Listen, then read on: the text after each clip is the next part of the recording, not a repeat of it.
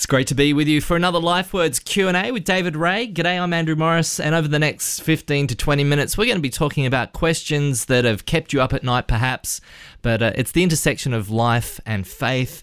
And today, David, welcome to the studios yet again. Thank you, Andrew. Good to be here. Yeah, always great to pick your brain. And if you do have a question for David, you can email us, lifewords@hopemedia.com.au.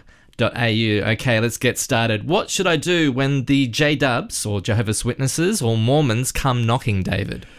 Well, there's first a couple of things not to do, and I think I'm preaching to the converted here, but don't rudely slam the door in their face. There's no excuse for discourtesy. I mean, it might be very inconvenient and you might not agree at all with their teachings or whatever, but there's no room for discourtesy. You don't slam the door in their face saying, I'm a Christian, go away. I mean, that would be silly. But secondly, don't naively go along with what their message is either, because you see, their messages have some similarity with their own Christian faith, and so can be very seductive. They're not preaching paganism or satanic rituals or anything. There's quite a bit of false teaching, but also some truth embedded in there as well. So beware of figuring they're really just Christians in another form. We're not being discourteous, we're not being disrespectful, but we are wanting to sort of, as it were, delineate our faith, identify our faith in distinction from their faith. So don't rudely slam the door in their face, but don't sort of, as it were, welcome them in and say, oh, well, we all really believe the same thing anyway. Actually, we don't. Okay, well, that's a good point. So can we identify some of the key differences with the J-Dubs maybe first?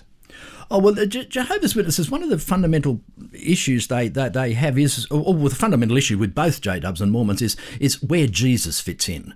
Look, and this is the same with Muslims, it's the same with a whole lot of other religions. The key is, where does Jesus fit in? And so many of them have this view, and the J-Dubs are a classic of this, that Jesus is exalted a very high place. He is a Son of God, for example, but not, as Christians would say, the Son of God. So, you see, that's just one example of how they would, if you said to a J-Dub, well, we believe Jesus is the Son of God, they'd possibly say, oh yes, we believe that too. But there's a subtle difference there.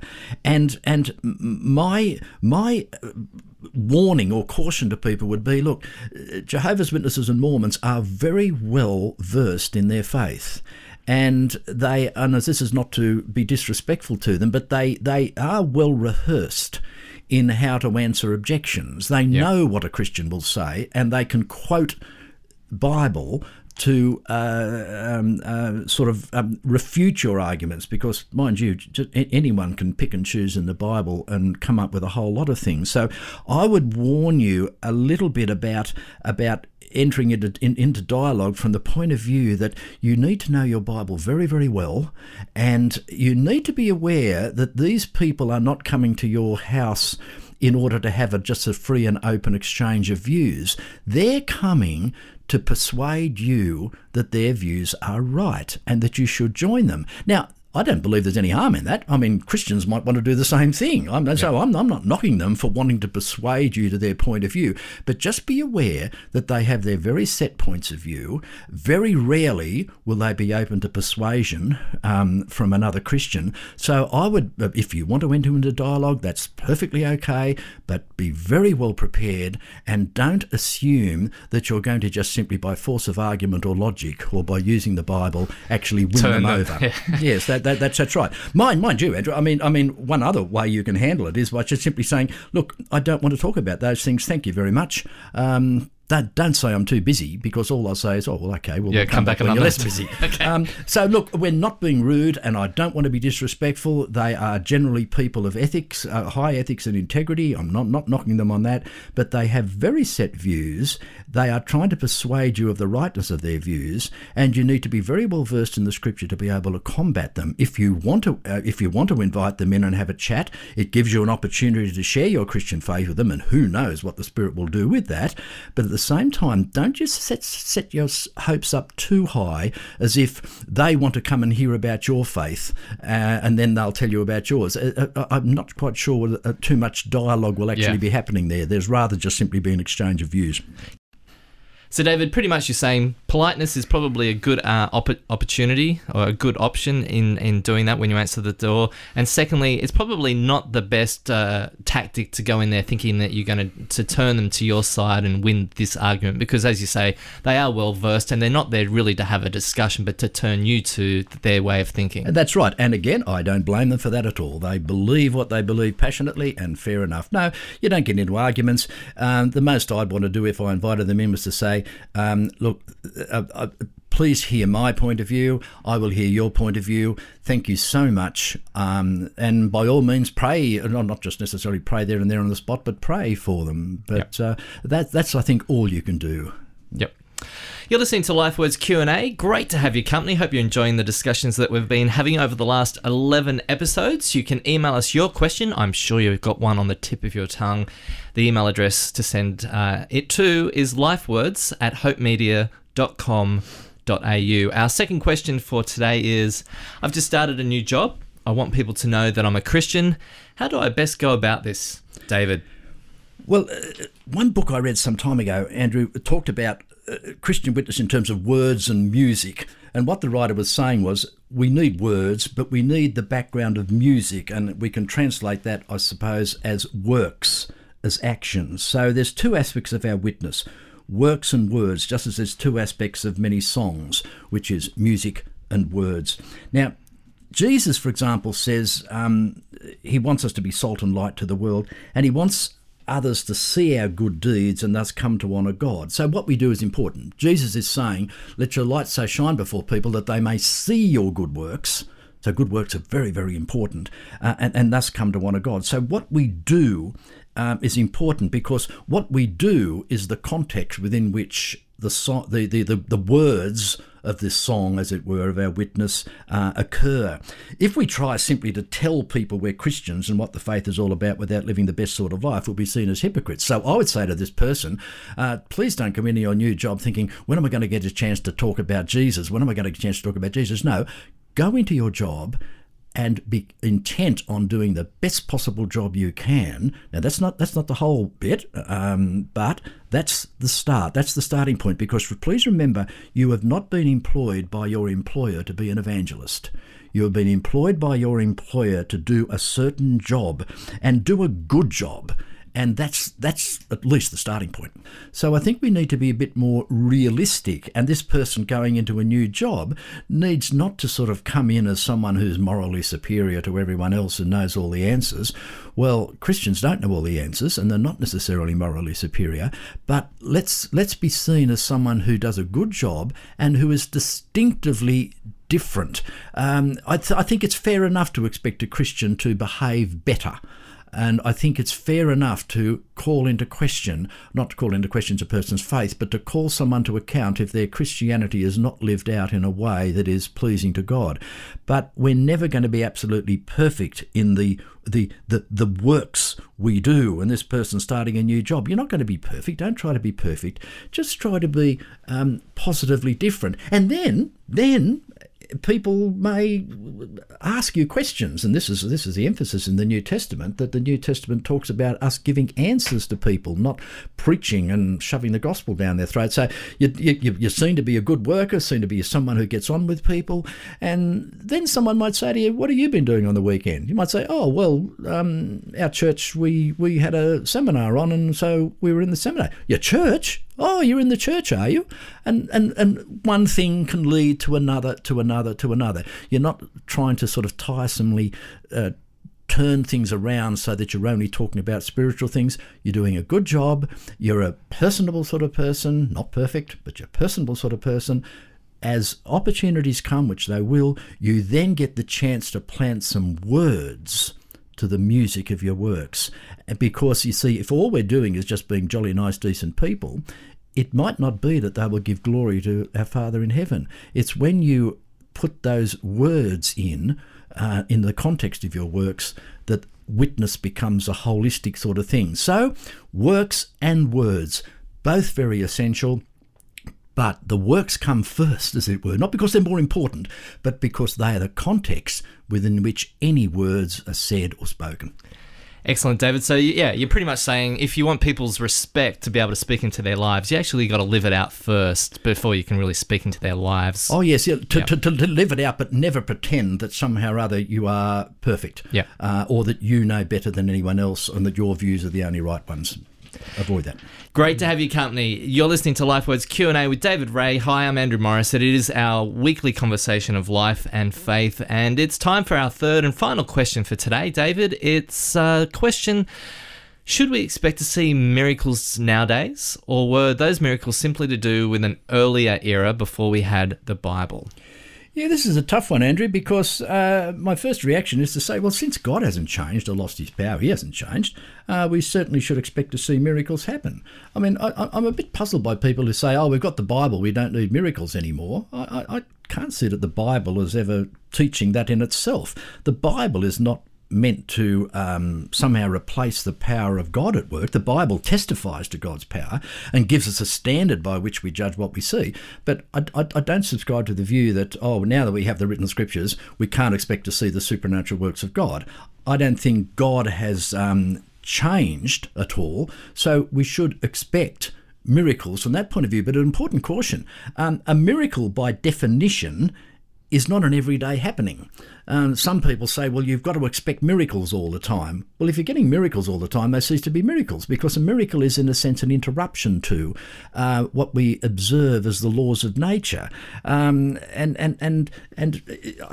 therefore, by definition, I don't think we can expect miracles sort of, as it were, on demand. And in fact, in the biblical times, they were not. I mean, we read a lot of the miracles in the Bible, but there were whole years, decades, centuries where there weren't many miracles.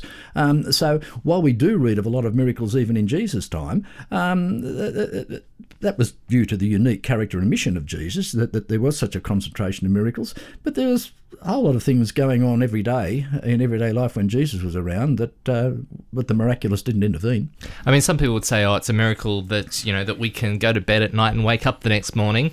The miracle of the human body and all those kind of things, which is fair enough. Yep, that's great. But we're actually talking about, as you say, unusual events that God has a hand in and God has created, but that don't happen all the time. So yes, that's right. You see, for example, one example of that is that Jesus did many healing miracles, and they were wonderful. But hey, many, many, many more people are being healed today through what we might call modern medical means, which can be in one sense regarded as miraculous. The fact that any of us can sort of cut our fingers and having the coagulant features of our blood, cause us not to bleed to death. Miracle. There's a whole lot of things that can be sort of loosely regarded as miracles. I personally wouldn't use that word, as you've rightly indicated. But all I want to say is that some people might want to say that, oh, back in the old days we had so many miracles, wasn't it wonderful? Why don't we see more today? Well, I think we are seeing quite a bit of healing, quite a bit of wonderful progress today, which cannot be necessarily defined as a miracle, but God is using what we might, in inverted commas, call natural means to achieve supernatural purposes. Do we expect to see miracles? I wouldn't dismiss miracles, and I would want to say to God, let me discern, let me observe whatever miracles you've got for us. I don't want to use this the excuse, as it were, or this cop-out of saying we've got the Bible, who cares about miracles? But nor do I want to go to the other extreme, as I said, of saying, well, come on, God, you've got to sort of do miracles all the time. I mean, just for example, if someone's involved in a car crash and the car collides with a pole, why couldn't God have done a miracle? Well, what are you expecting him to do? You want him to change the molecular structure of the telegraph pole so that it becomes sponge rubber. Well, okay, I'm sure God can do that in a brute force sense of the word, but hey, what happens if we can't rely on telegraph poles to be telegraph poles, and so on and so on? So we cannot expect God to be constantly intervening to change the laws of nature, because those very laws of nature then become inconsistent and unreliable. That is a good question, David. So in terms of our expectations, there are some natural laws, as you just mentioned then. When and how do we expect God to perform a miracle? Well, almost by definition, the way that question's framed is we cannot expect anything in a way. It's not up to us to say, now, come on, God, do this miracle, do that miracle. Yeah. What we can expect in general terms is to be open to the supernatural intervention of God, because miracles do happen today. They certainly do, not necessarily within the institutional church that we have in our Western society, but there are many Christians throughout the world who would say, hey, we're seeing lots of miracles here. And that's fine. We've got to leave God free to choose when and if he will intervene. What our task is to be open to that intervention, to believe in the possibility of that intervention, but to simply surrender things to God and say, God, it's going to take a miracle, as it were, for us to get through this, and look for what God will do, because the way he will intervene miraculously in our lives might not be quite the way we were expecting. So, yes, expect miracles, but leave it up to God as to the timing, as to the possibility of them happening, and the actual nature and character of that miracle. We see lots of miracles, or hear about reports of miracles taking place in the third world. Maybe not so much in the Western church these days, though they, as you say, they do happen. But is that something to do with us as a Western church, that we've, either sort of reasoned it out of existence, or I mean, is it true to say that there is a lack of God's power and presence in the Western church? Yes, because I think we're dealing in gross generalizations here, but I think there is truth in that, in saying that in the Western church we have so much technology and resources at our disposal that we're almost shielded from miracles. Our technology and our resources can somehow or other, we reckon, can achieve things, and we never articulate this, but really it's a case of who needs God. We've got the latest technology. Who needs God? We've got a whole lot of Bible knowledge, or whatever. And perhaps there's Christians in the two-thirds world who perhaps haven't got those resources, and who more, I'd use the word, nakedly and helplessly depend on God.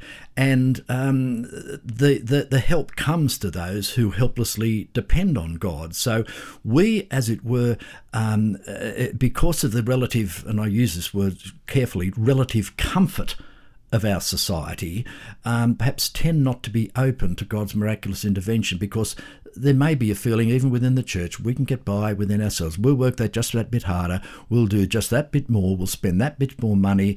And we don't say it, but there can be an assumption, well, we don't quite so much need the miraculous intervention of God because we've got all our knowledge, we've got our Bibles, we've got our churches and so on. Whereas other Christians in other places can be in a situation, well, God, unless you turn up miraculously, we've got no hope. So I think that they do witness more the miraculous, but just one little caution there, that we dare not naively believe every report of every miracle, because sadly sometimes they are misreported, and that doesn't do the Christian faith much good at all. Is there a posture that we should take then to expect or to help us with seeing and experiencing God's intervention in our lives? Well, as I suppose a good prayer to pray, says he who doesn't really pray this prayer every day, but a good prayer to pray at the beginning of every day is, God, open my eyes to what you are doing in my world, the world in which I live today. Open my eyes and ears to what you are doing.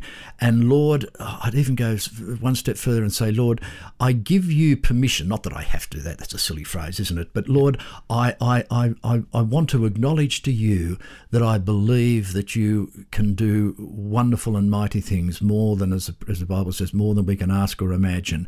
But Lord, I leave it up to you to answer that prayer. I'm not going to dictate to you what you are going to do, but I will say to him every day, God, you are a God who raised Jesus from the dead, so I can expect your resurrection power to be at work in my life and in others' lives today, but allow me not to be have tunnel vision looking for that particular miracle or that particular intervention. Let me just be discerning as to all the possible things you could be doing. And therefore, our eyes and ears are open to the truly miraculous, but they're also open to the what we might call the non-miraculous intervention of God, the healed relationship, the recuperation from an operation, the family reconciliation, or all this sort of thing. Yep. So yes, I think we ought to be open to all the miracles rather than having this view of God, which is, oh, well, he did that once, but he's not going to do it anymore because we got the Bible. I think that's rather too arrogant, but avoid the other extreme of saying, come on, God, lay on a miracle for me here and now, because that's to put God in our pocket, and it's not a good place for him to be. You're listening to LifeWords Q&A with David Ray, Andrew Morris. Thanks so much for your company over the past 20 minutes or so. We'll be back again next week with another episode of LifeWords Q&A. In the meantime, please send us your questions. We'd love to tackle them.